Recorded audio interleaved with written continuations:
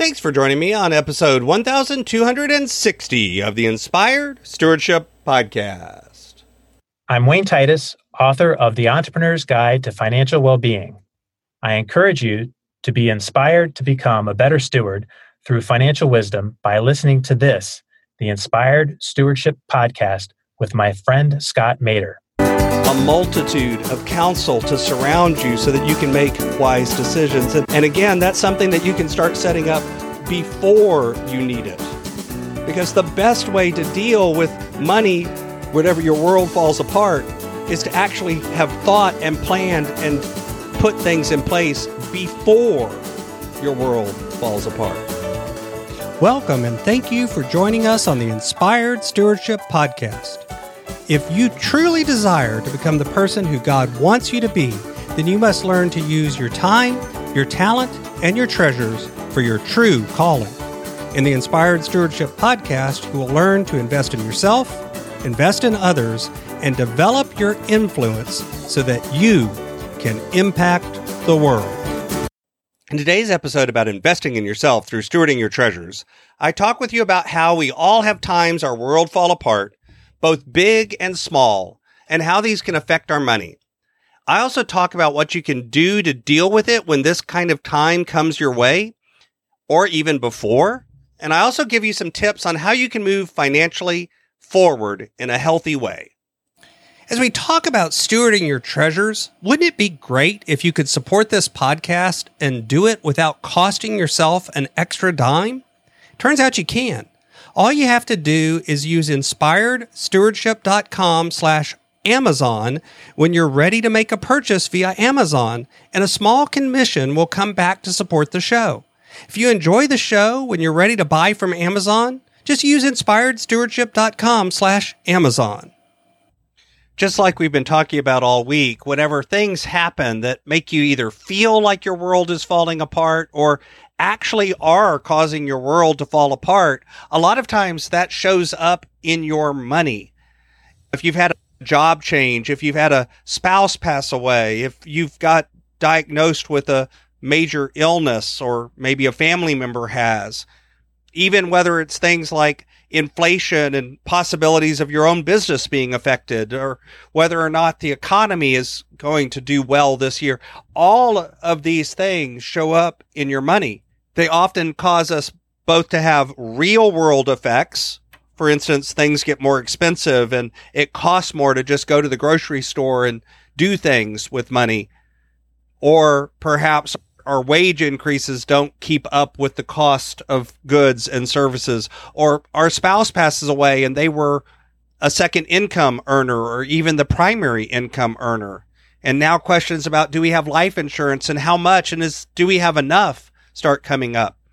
Or maybe it's just someone in the family getting older and you're now looking forward to late care, both health care and maybe changes in living, things like you can no longer stay in the house that you've been living in for a long time. And of course, all of these things, as well as actual true monetary effects, there's emotional effects that go along with that too. There's grief, there's sadness, there's worry, there's fear.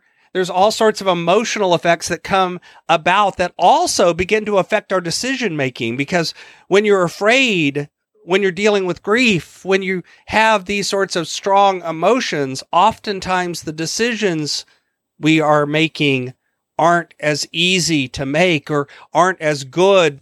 They're made more out of a sudden reaction than they are out of really thinking through what is the best decision at this time. And let's be honest, sometimes people take advantage of that. Whether it's family members or friends or total strangers, they can often prey on that emotion as well. So one of the things you can do with this or do about this is deal with it before it happens. Recognize the fact that you're probably going to have some financial changes at some point in your life. You're going to have a period where you have a job loss, or a spouse passes away, or a change in your business. It's going to go up or it's going to go down. These things are normal. You're going to have major events like a house fire or a car being wrecked. It's inevitable that something will happen in your life. This is one of the reasons that having things like an emergency fund or getting out of debt or other things like that can be very valuable for you and your family. Making sure that you have things like an estate plan and the various kinds of plans around your what's going to happen, whether that's a will, whether that's trust, whether that's things like medical power of attorney and regular power of attorney, financial power of attorney. All of these things can be in place ahead of time. You can actually plan for the fact that there's going to be problems before those problems come. You may not know exactly what problem is going to show up. You may not know what form it's going to take, but the fact that it's unexpected doesn't mean that it has to be unplanned for. But let's say you've not planned well, or things come up that are bigger than maybe you planned for, and you suddenly have this financial emergency. What do you do now?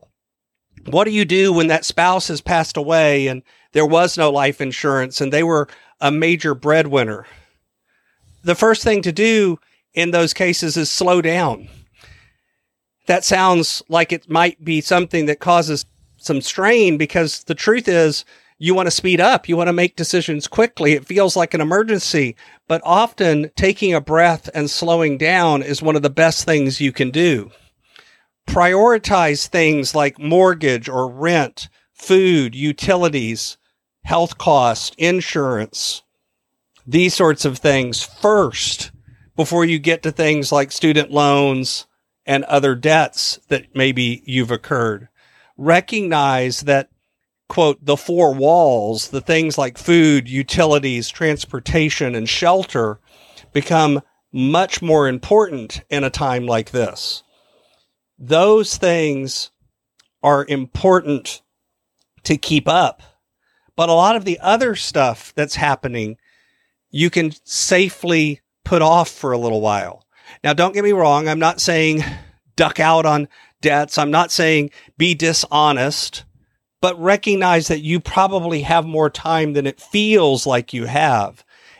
You can work with family and friends or a coach or someone else to make sure that you're making decisions that are not just wise in the moment, but wise for the long term.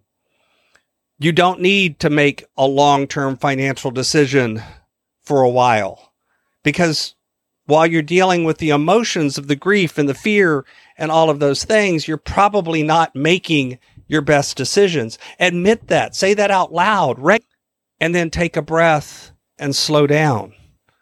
Don't just trust any one person, too, even if it's the closest family member who you trust beyond belief.